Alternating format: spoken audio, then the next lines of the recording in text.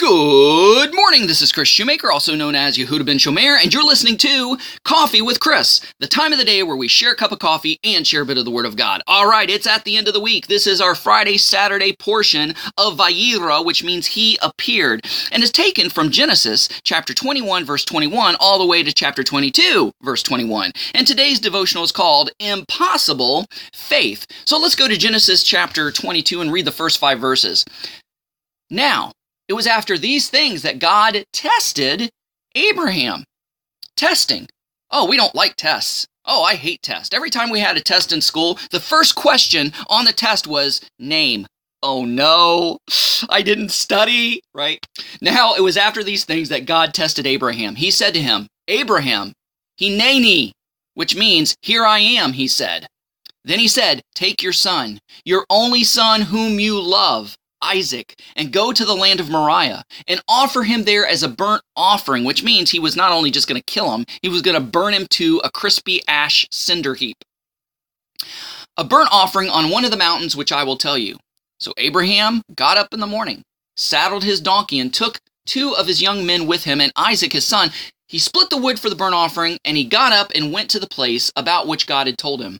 On the 3rd day, Abraham lifted up his eyes and saw the place from a distance. And Abraham said to his young men, sit yourselves down here with the donkey. As for me and the young lad, we'll go over there, worship, and return to you.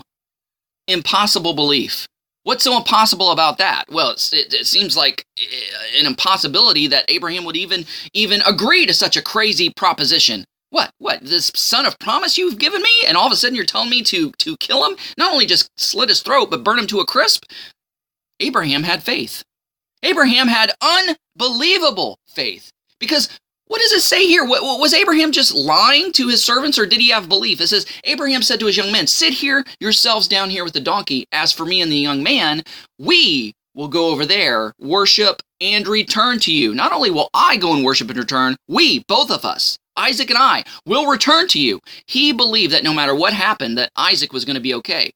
He must have believed that if he was going to kill Isaac, slit his throat, burn him to a crisp, that God was going to raise him from that ash heap. Ecclesiastes 1:15 says, what is crooked cannot be made straight. What is missing cannot be counted. That talks about impossibilities. Have you ever tried to straighten out one of those iron hangers? You can't do it. You can't make a perfect straight, thing out of a hanger. You unravel it, it's still going to be crooked and bent. Whatever is missing can't be counted. You burn a piece of paper up, can you count that piece of paper? No, it's gone. So Abraham here was believing the impossible. And I'm going to prove it to you. Because in Hebrews chapter 11, verses 17 through 19, it says, by faith, Abraham, when he was tested, offered up Isaac. Yes, he who had received the promise was offering up his one and only son, the one about whom it is said, through Isaac, offspring shall be named for you.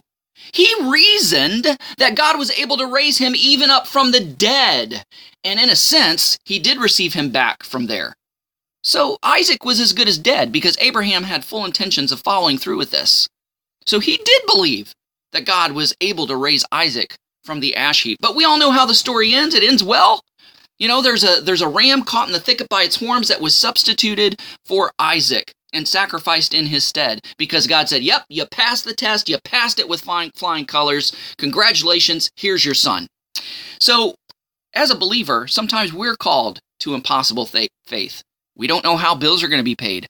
We don't know how, we're going to make it through this illness or sickness or tragedy in our family or in our lives. But we've got to have that impossible faith because God is the God of impossibilities. Guys, thanks so much for listening. Go out there and have a great day. Shalom and God bless.